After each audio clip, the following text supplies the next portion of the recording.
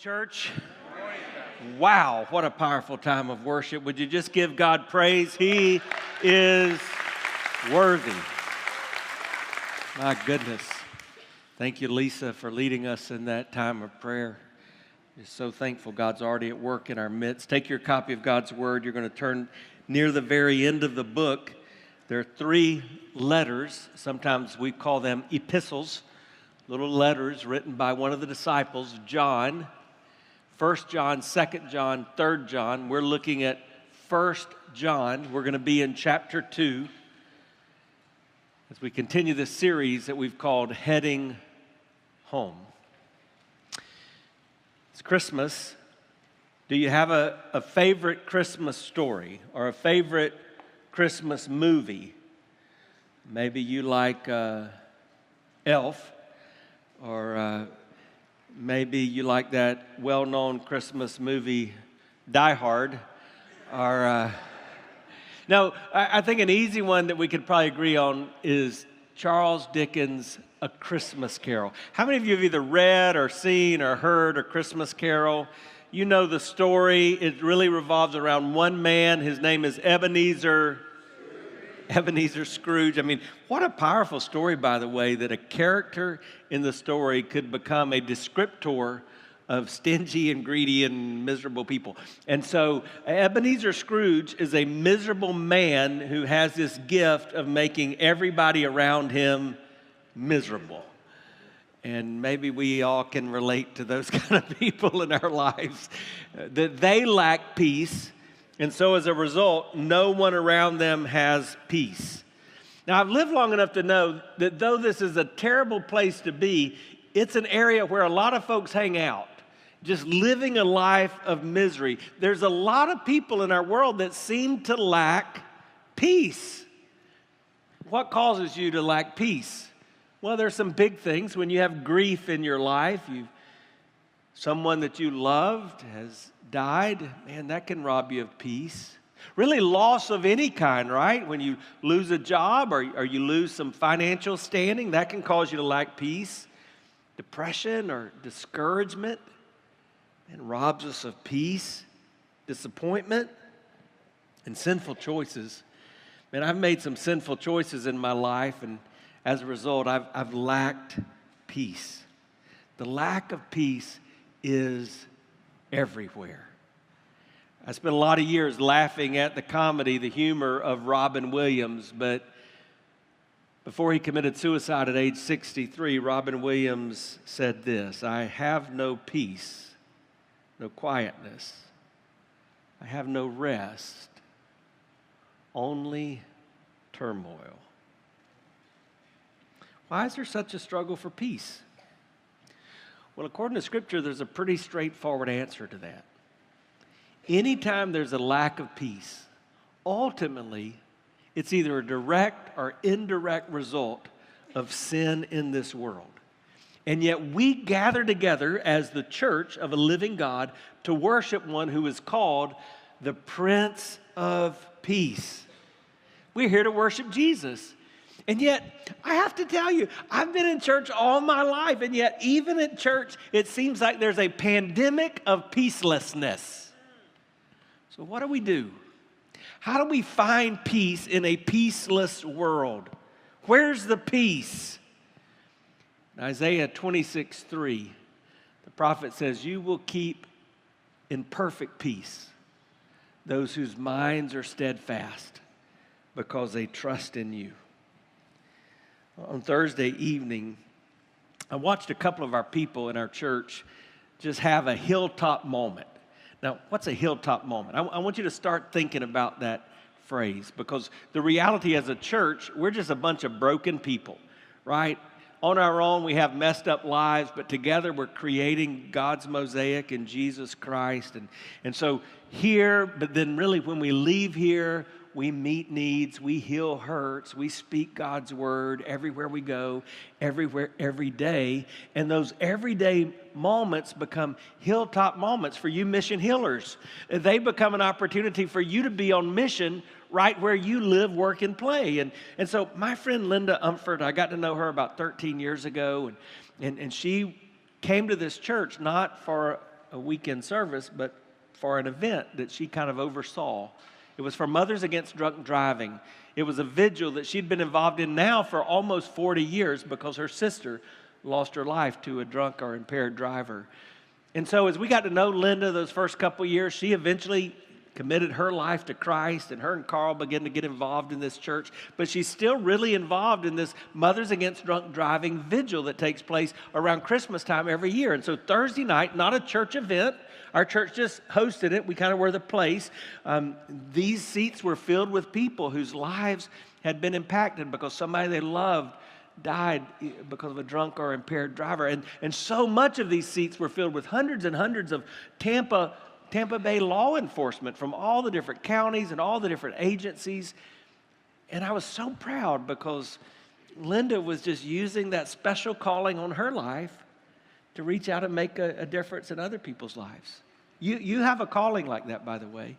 That's part of what will bring you peace when you discover that special calling that God wants for you. But there was somebody else there also exercising their special calling. You just saw her. She's one of my favorites. It's one of our young adults, college student named Cassie Adams. And Cassie, at the end of that time on Thursday night, Linda had asked her to sing for all the group gathered. And she sang this song. You've probably heard these words. Let there be peace on earth, and let it begin with me. Let there be peace on earth, the peace that was meant to be. That's what I want for you today. All right, so just so you know where we're standing and we're on level ground, I want you to walk away with the peace that was meant to be. Not the chaos, not the stress, not the anxiety of your life, but the peace that was meant to be. Bart Ehrlman, the famous agnostic scholar, he's a professor at UNC Chapel Hill in North Carolina. He was asked some time back, what would it take for you to believe in Jesus? And this was his answer. If Jesus had fulfilled his promise to bring peace on earth, then I would believe in him. I want to tell you today that I believe Jesus has fulfilled that promise. And I want you to see how you can have that peace that was meant to be. Here's the premise. Ultimately, all of the lack of peace that we have in life is due to a broken relationship with Jesus. And the only way to get that right is to fix our relationship with Jesus. So I want to pray one more time and just ask the Prince of Peace to meet us here personally, okay? So Father, in the name of Jesus, that's our simple prayer today. Manifest your peace in our lives. God, I would pray that you overcome and overwhelm everything in us and around us that is robbing us of peace. Whether that be spiritually or whether that be circumstantially. God, as we read your word, as we look throughout the scriptures and just are reminded that your word is truth, I pray that you would give us those things we need that we've not yet obtained, that you would teach us new truth that, Lord, maybe we've not absorbed, and that you would change us, that we would become different and more like you because we are here. Would you give us peace? Would you do this for your glory and for our good? And would you do this in the name of Jesus, the Prince of Peace? All God's people said, amen. 1 John, we're in chapter 2. We're just looking at 2 verses. 1 John chapter 2, in just a moment, verses 1 and 2. Now, the second chapter of John is going to tell us how to have peace. The first chapter of John, we just looked at the first couple of verses there, and it taught us how to have joy. And in fact, John said, this is a way that you can have complete joy. Now, this is one of those easy questions. It's a softball question, so get ready, get teed up, okay? How did John tell us that we could have joy? How do we have joy? Yeah, it's through Jesus. How do you think we're going to have peace? Yeah, this is simple. Really, it is. And some of you make this faith journey harder than it is. There's a lot of times in life where really our life could be transformed if we would just take a step back and just breathe in who Jesus is and all that that means. He's the one who gives us peace. So let's start chapter 2, beginning verse 1. We're just going to get one phrase deep. Here it is. My dear children. John, the brother of James, James and John, the disciples. Remember them? They were kind of funny guys. You know, their mom came to Jesus and said, hey, can my two boys sit on your left and right? I mean, come on, Jesus. I'm a parent of 5. I understand kind of trying to step in for the kiddos. And so that's what happened. I mean, James and John, John was one of the younger disciples, but now he's, who knows, 85, 90 years old. It's about 85, 90 A.D. He's near the end of his life, an elder in the church. And so part of what he's doing is what Hebrews in chapter 13 and verse 17 says is going to be expected of all people like me, leaders, elders in the church, those who shepherd the flock of God. We're going to be accountable for how we lead, the things we say, what we do. So John understood that. But I think there's more, and looking out at the hair color that some of us share or the lack of hair that some of you have, I think the reality is there's more of us who fall into this category. You're elders in the faith. You've been at this a while. It's no longer okay that you're just kind of going through the motions. You're just sitting and soaking it in. You are to take that fatherly, motherly role in the body of Christ. You're to be reaching behind you, just like Paul did with young Timothy, and to bring others along. It's a term of endearment, my dear children. I write this to you so that you will not sin. Now, that's a pretty bold statement. Hey, what if I began the message every weekend by saying, okay, everybody listen up. The things we're going to talk about, here's the reason we're talking about them, so that you won't sin. And on some level, I suppose that's true, but that's an audacious claim, right? We go back to 1 John chapter 1. Now, we started by saying that our joy is complete when we experience Jesus and when we express Jesus. And we kind of looked at the last part of that chapter, dealt with what happens when sin is not dealt with in our life. John was saying, hey, some of you say you've got Jesus, but your life doesn't look like you're walking in the light. It looks like you're walking in the darkness. And if your life always looks like you're walking in the darkness, but you say you have light, the light's not in you. You're just a liar. You're deceiving yourself. What was he saying? When you begin a relationship with Christ, things change in your life. You don't sin the way you used to sin. John was addressing both doctrinal problems, people that didn't believe right, and behavioral problems, people who didn't behave right. He was saying, when you follow Christ, things change. You don't become sinless, but you are supposed to sin less. Did you get that? We're not sinless, but we as Christ followers are supposed to sin less. And that's a problem in the church today. There's reasons for the problem. Some, it's because we've not taken seriously that call to follow Christ. Some is because people have never repented of their sinfulness. They've never turned from the old way of life. Some is just because we've embraced the sins of this world. Rather than pursuing holiness and repenting of sin, we accommodate and sometimes accept sin. Instead of what I grew up learning, which is we hate sin and love the sinner, we felt like we've got to embrace the sin in an effort to express our love to the sinner. And that's not the way it should be. So he says, I've written these things to you so that you will not sin. But then he says what we know is coming. But if anyone does sin. Do you see that? But if anyone does sin. In other words, when we do sin, right? You're going to sin. You're going to fall short. When we do, we have an advocate with the Father. Jesus Christ, the righteous one. He is the atoning sacrifice for our sins, and not only for ours, but also for the sins of the whole world. Now, I love how I've structured this message because it's really a 1, 2, 3 punch. You ready?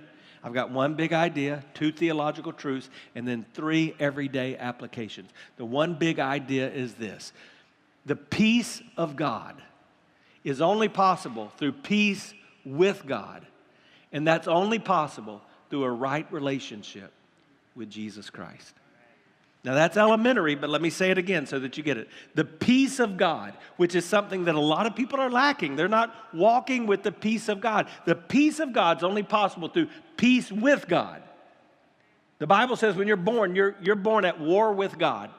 That's something we don't understand because we don't like to talk about sin. My friend Linda, I just referred to you after maybe that second year at the Mad Visual. She came to me and said, Pastor, I've got somebody upset. I said, why are they upset? And this lady said she didn't like it because you stood up and said that we're all sinners. I'm like, okay.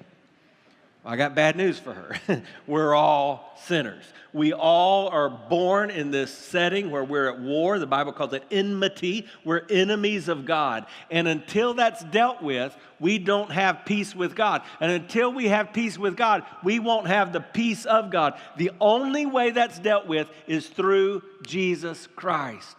And that's what John describes in a very simple, straightforward idea. Jesus is the Prince of Peace. He's the sovereign over peace in your life. He's the only way you're going to know peace. So whatever's causing that peace absence in your life, whether it's sinful choices or whether it's a grieving season or whether it's loss of some other kind or whether it's just depression and discouragement, the only ultimate answer that truly can bring living peace is the living Prince of Peace. Isaiah talked about him in Isaiah 9:6. For he says, for unto us a child is born, unto us a son is given, and the government will be on his shoulders, and he will be called, listen to these descriptors, Wonderful Counselor, Mighty God, Everlasting Father, and say it, church, the Prince of Peace. So how does the Prince of Peace bring us peace? Well, that's the two theological truths, and really this gets back to what theologically we call our soteriology. Say soteriology. That's made up of two words, soteria, which literally speaks to our salvation. The end of that speaks to our knowledge, logic, knowledge. And so it's our knowledge about how we're saved. That shouldn't be foreign to those of you that have hung out for a year or two here, because we spent about 30 weeks in the book of Romans, and all through Romans we talked about how we are saved, what it means to be saved. What John is saying is that you can know that you're saved.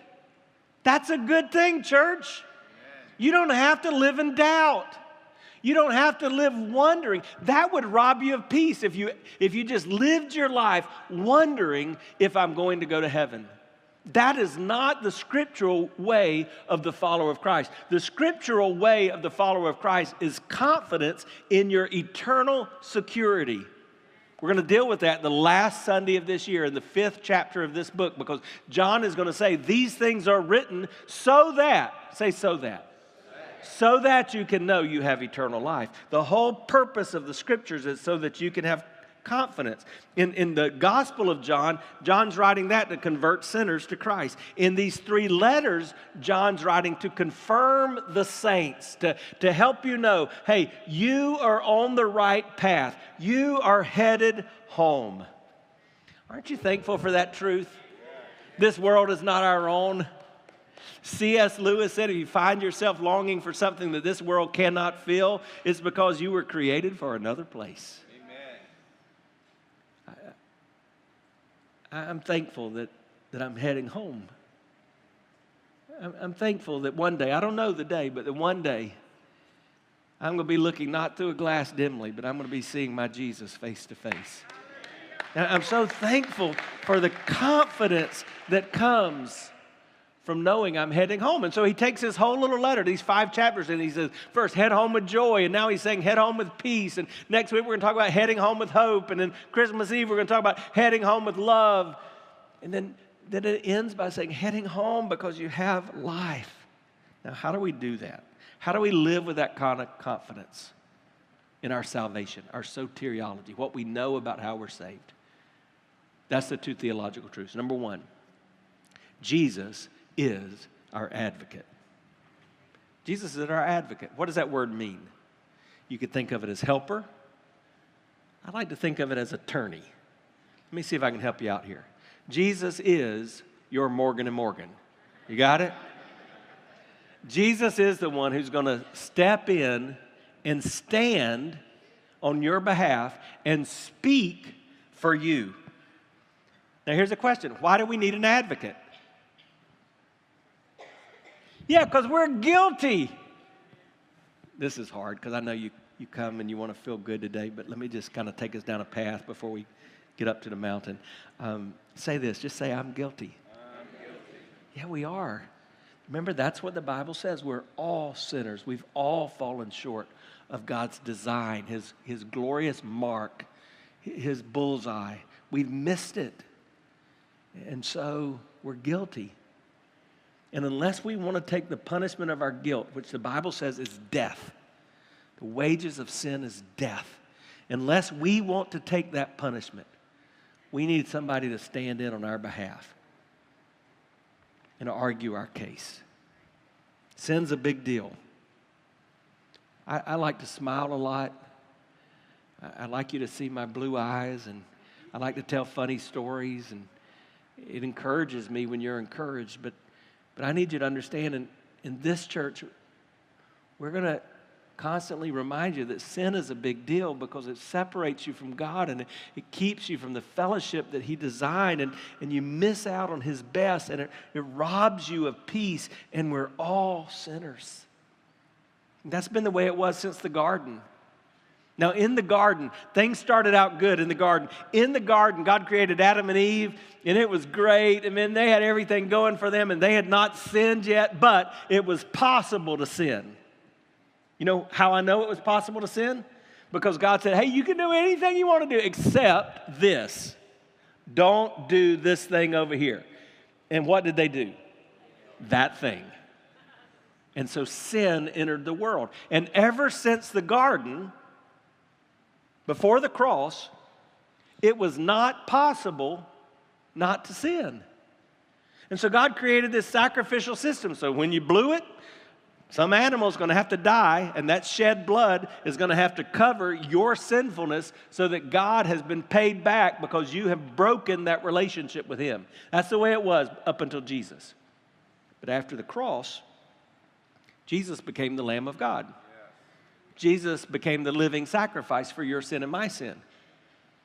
And so after the cross and the resurrection, now all of a sudden we're in this new existence.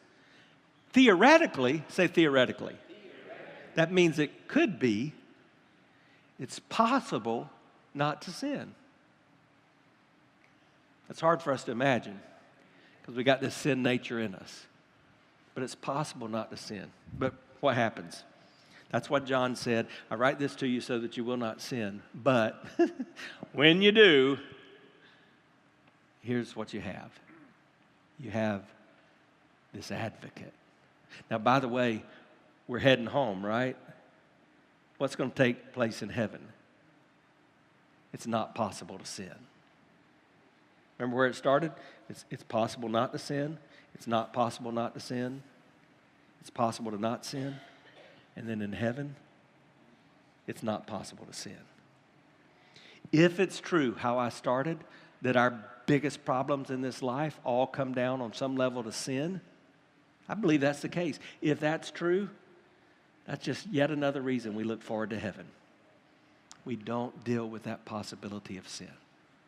Here we do. So we need an advocate. Now, I think you're convinced. You're doing pretty good, right? Well, some of you still struggling. So let's just go through the 10 Commandments. Now, by the end of the Old Testament, there were about 13,000 different laws that you had to worry about trying to obey. But let's just start with the 10 Commandments and see how we're doing, okay? Number 1, have you ever worshiped anything other than God? If that's you, raise your hand. Okay, some of you not being very honest, but yeah. Here's what I figured out. I don't even make it past number 1. I just don't. There are times in my life where my adoration, my focus, my attention has not been just to God.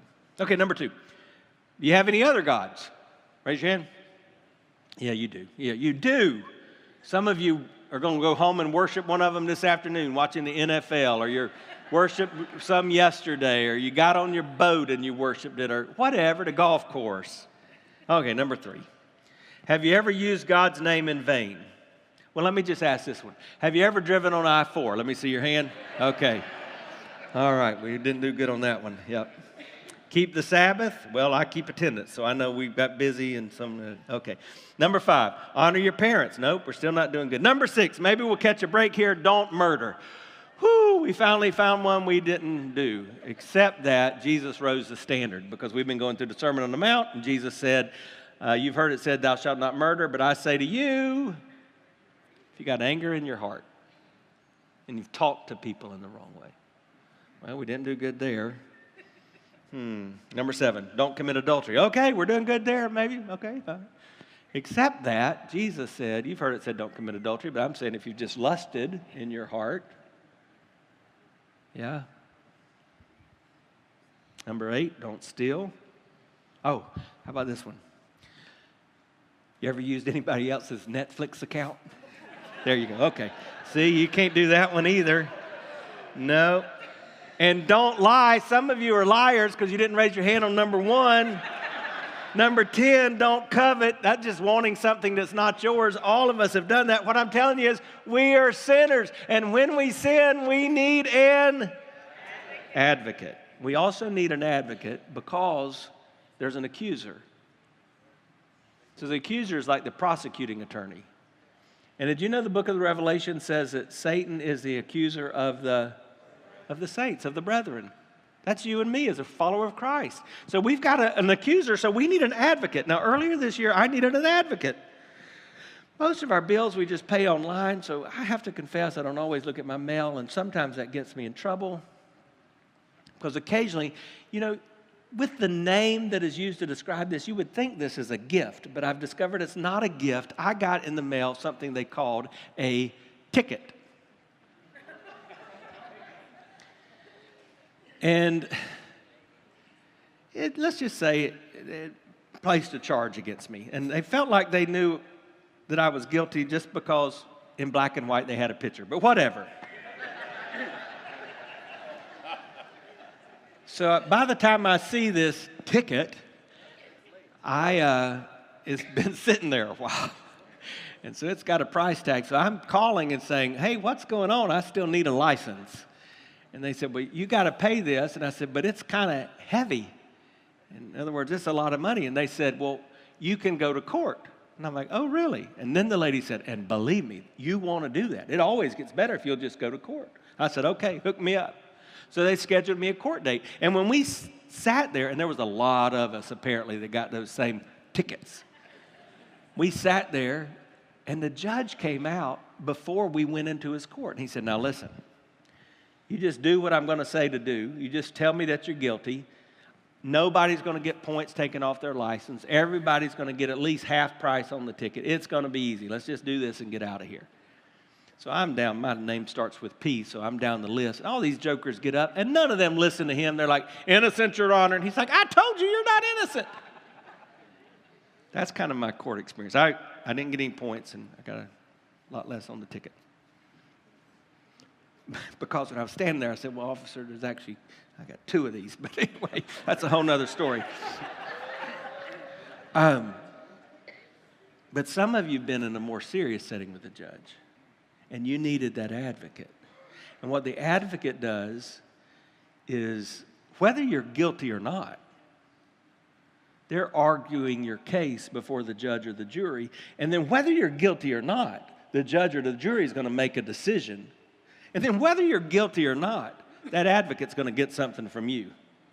Because Morgan & Morgan don't have all those commercials because they do it just out of the gratitude of their heart. Right? Our advocate is different. Because we are guilty. We've already established that. And yet our advocate stands before the judge and declares us innocent. And then our advocate says, you get all the benefits. All I did was take your punishment. Jesus is your advocate. Do you hear that? Jesus is your advocate. Like the song we sometimes sing, before the throne of God above, I have a strong and perfect plea, a great high priest whose name is love, who ever lives and pleads for me. So how does Jesus do that if we're guilty? Because a really good attorney might make somebody think you're not guilty, but we are guilty. It's because Jesus is not just our advocate. He's also our atoning sacrifice. Now, some of your translations say that he is our propitiation. Say propitiation. A lot of times we don't talk like this in church, but here's the reality. If you can go to Starbucks and say, I need a triple venti soy milk, 3 pump, whatever, hoochie McKigley, then if you can figure that out, then you can figure out the word propitiation.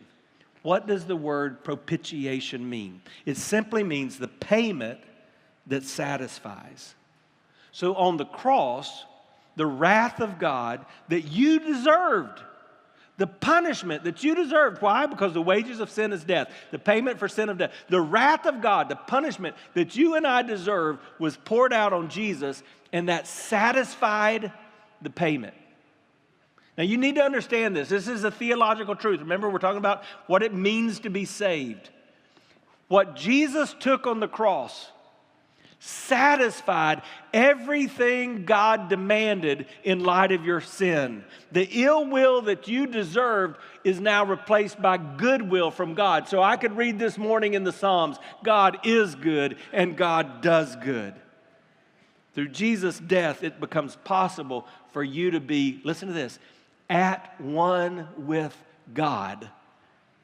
And in English, that word at one, when you put it together, it spells atone. Jesus atoned for your sin. Now, in the Old Testament, that word atonement is very important because we see this system of sacrifices that demonstrates the atonement of God that God makes available. So when an animal, when their blood is shed and that animal is sacrificed for your sins, you in the Old Testament, your sins were atoned for, at least in that moment. Once a year, there would be this system where the priest could atone for the sins of the whole nation of Israel once a year. But every year, they would have to go back and do this again. This is also pictured in the sacrificial system when you think about the Ark of the Covenant. You see, that all began to take place after the children of Israel were delivered out of slavery from Egypt. You remember what happened in that last plague that God sent? The angel of death that would take the lives of people, of the children of Israel. But what did God instruct them to do so that they would be free from that punishment? The blood of a lamb would be placed on the doorpost, and the angel of death would see the blood and pass over. So that kind of continued all throughout these sacrificial systems that God set forth. And ultimately, it took place even as they constructed the Ark of the Covenant. On the Ark of the Covenant, on the top is the mercy seat. The mercy seat's a picture of Christ and his propitiation.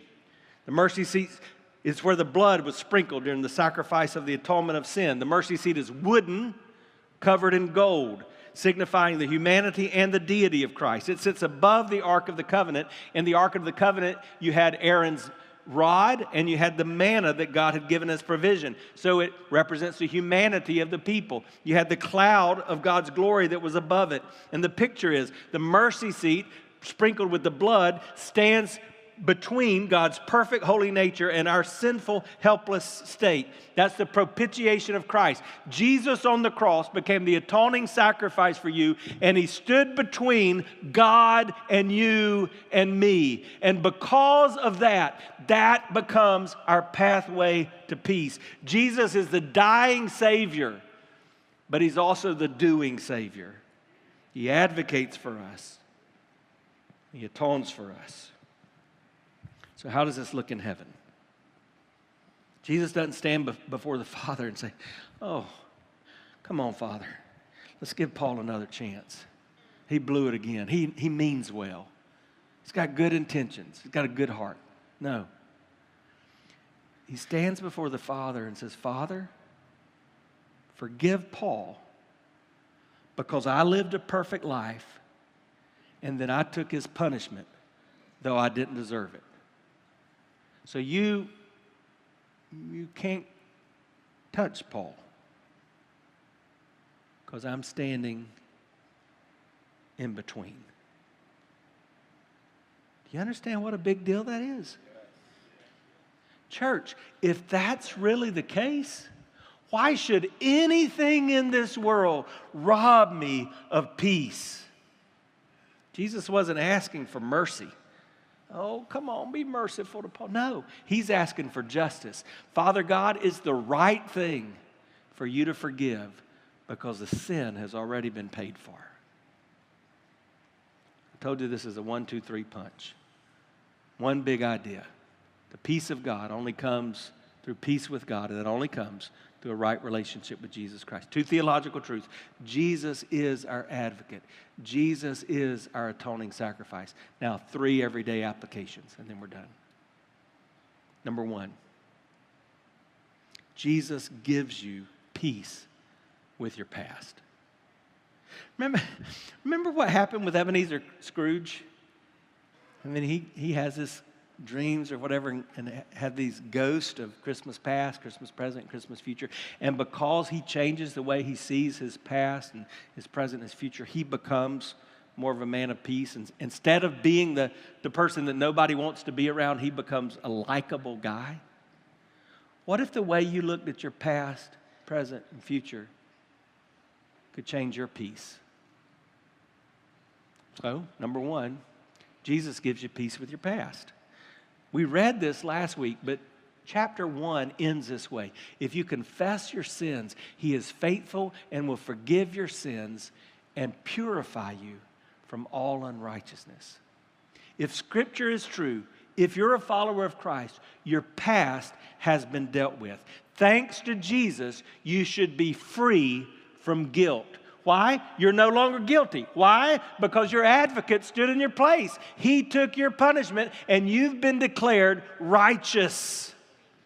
Psalms 103 says, as high as the heavens are above the earth, so great is his love for those who fear him. As far as the east is from the west, so far he has removed our transgressions from us. Say removed. If he's removed it, that means it's not there. And if it's not there, then you don't need to be guilty. Your guilt has been removed. It's not on your record. Somebody can't go in and look it up. Jesus the Christ has removed it from you. And that means not only thanks to Jesus are you free from guilt, but thanks to Jesus you're free from shame. Jesus did not come to shame us for our sin. That's where the distinction has to lie. Yes, we're going to be a place that talks about the call to repent of sin. But this is not a place to shame of sin. That's not what Jesus came to do. He didn't come to shame us for our sin. He came to save us from our sin. Listen to what it says in Isaiah 43:25. I, even I, am he who blots out your transgression for my own sake, and remembers your sins no more. If you've confessed your sin, he was faithful and just to forgive you of your sin and cleanse you of all unrighteousness. And so if you are holding on to something you've confessed and been forgiving of, you're remembering something that the Bible says God can't even remember. Do you follow? He remembers it no more. Thanks to Jesus, you can have peace with your past. But here's what I've learned journeying through life. A lot of people are struggling in the moment. And so the second thing I see in this passage is that Jesus grants us peace with our present. Yeah, he can give you peace with your past, but he can also grant you peace in your present. Sin robs us of peace in so many ways. A few weeks we'll get back to the Sermon on the Mount and we'll read these words of Jesus. Listen, therefore I tell you, do not worry about your life, what you eat or drink, or about your body, what you'll wear. Is not life more than food, or the body more than clothes? Look at the birds of the air. They do not sow or reap or store away in barns, and yet your heavenly Father feeds them. Are you not much more valuable than they? Can any of you, by worrying, add a single hour to your life?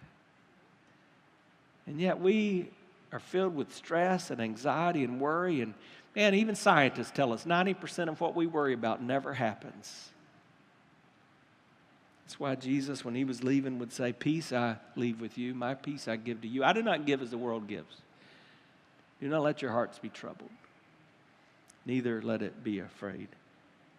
I think what we begin to understand when we look at our advocate and we see our atoning sacrifice is that we live our lives as a direct reflection of who is living in us. So if you're consumed with self, if you're in charge of everything in your life and you're a control freak and you got to make sure you're the one and it's all about you, guess what? You're going to live your life consumed with you. But if you make the decision that I'm surrendering control of my life and Jesus is the number one thing to me, then how you experience life will be a direct reflection of the one living in you. That's why Paul would say, and what are some verses that you should commit to memory? Philippians chapter 4, do not be anxious about anything, but in every situation, by prayer and petition, with thanksgiving, make your request, present your request to God, and the peace of God, I learned it this way, which surpasses all understanding, which transcends all understanding, will guard your heart and mind. How? Through Christ Jesus. You want the peace of God to guard your heart and mind, because that's where we lose peace, in our mind and in our heart. You want the peace of God to guard your heart and mind? That's only found as you just trust Him in the present every day. Jesus gives you peace with your past. Jesus grants you peace in your present. But Jesus also guarantees peace in your future. Now, I can't tell you how excited I am about next week because we're going to talk about this a little bit. So I'm just going to give you a hint of where we're headed. And I'm going to do it by reading a verse in 2 Corinthians 4. Listen to what it says in verse 16. Therefore, do not lose heart, though outwardly we are wasting away. Anybody else feel like you're outwardly wasting away? Every Sunday I pray with some men in our church before I come out for the first service. This morning there were about 6 of us in there, and we're all down on our knees, and all of us pray, and I'm always the last one to pray, and by the time I said amen, I mean, it was all kind of noise as everybody started to stand up. Oh, ooh, I mean, your bones cracking. I mean, we are outwardly wasting away, yet inwardly we're being renewed day by day. Why? For our light and momentary troubles are achieving for us an eternal glory that far outweighs them all. That's what's going on. C.S. Lewis would call this the weight of glory. He's saying, you feel like your circumstances, the things around you are hard. Don't focus on that. Focus on the weight of glory.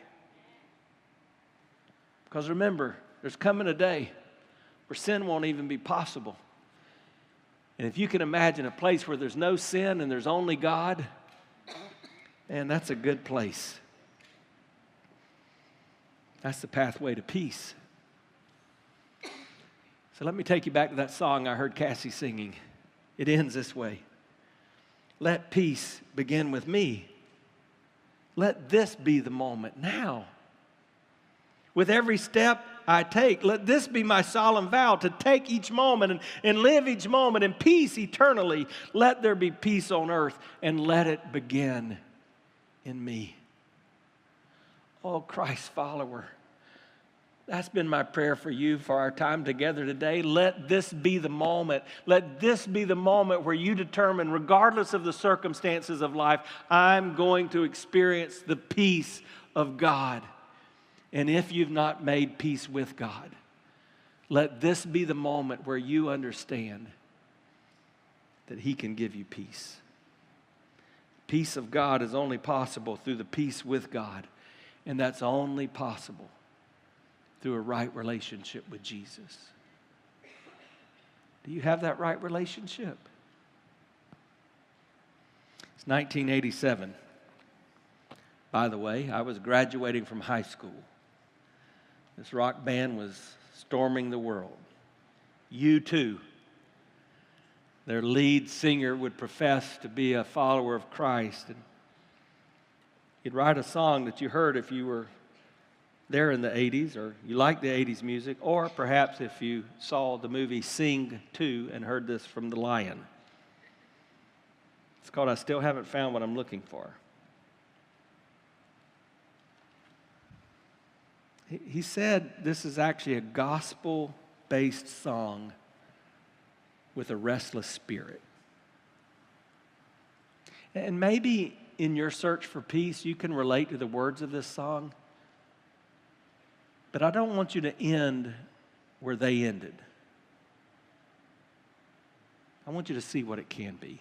So let me just remind you of their words. I have climbed the highest mountains. I have run through the fields only to be with you. Only to be with you. I have run. I have crawled. I have scaled these city walls. These city walls. Only to be with you. Only to be with you. And then, you know how it went.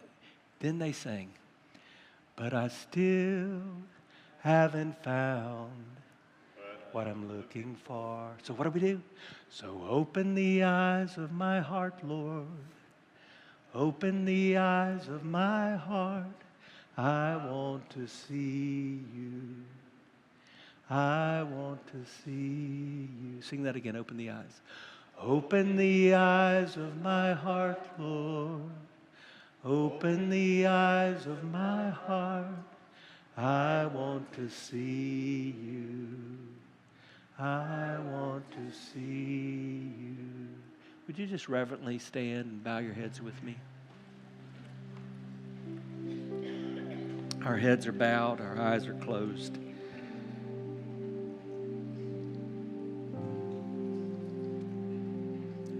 We're going to sing in response to what God's doing in our life. A song of declaration. We're singing, everything's okay, it's well with my soul. But I don't want you to sing that if it's not well with your soul. If you're not at peace, if you don't have the peace of God, there's some things you need to do. So if you're a Christ follower and today you're not walking in peace, you're not walking in the peace of God, here's what I'm going to invite you to do. Just do whatever it takes to spend time with Him in this moment and say, I want to get this right. So that may mean just coming kneeling here at the front of this room. It may mean taking the hand of one of our pastors that'll be standing here.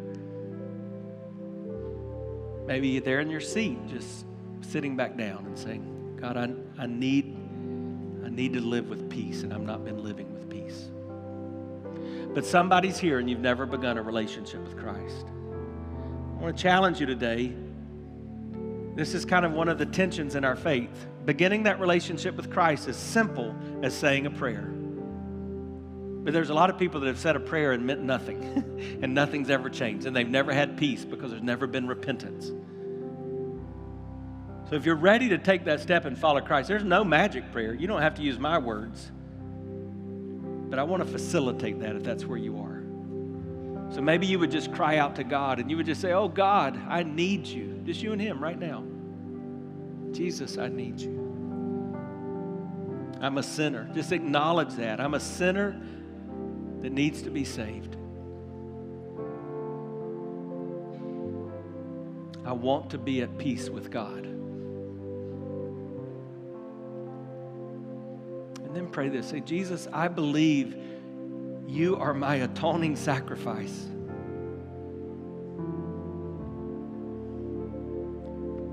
You endured the wrath of God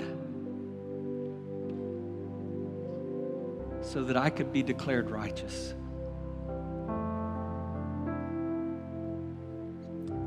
So today I turn to you, repenting of my sin.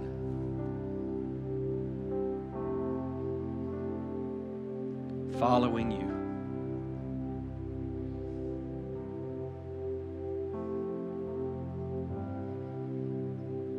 And then even those of us who are Christians might join in the last part of this prayer.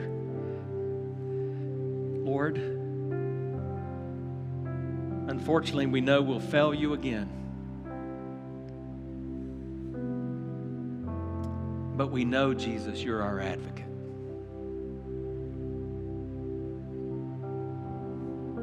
Thank you for standing in our behalf before the Father.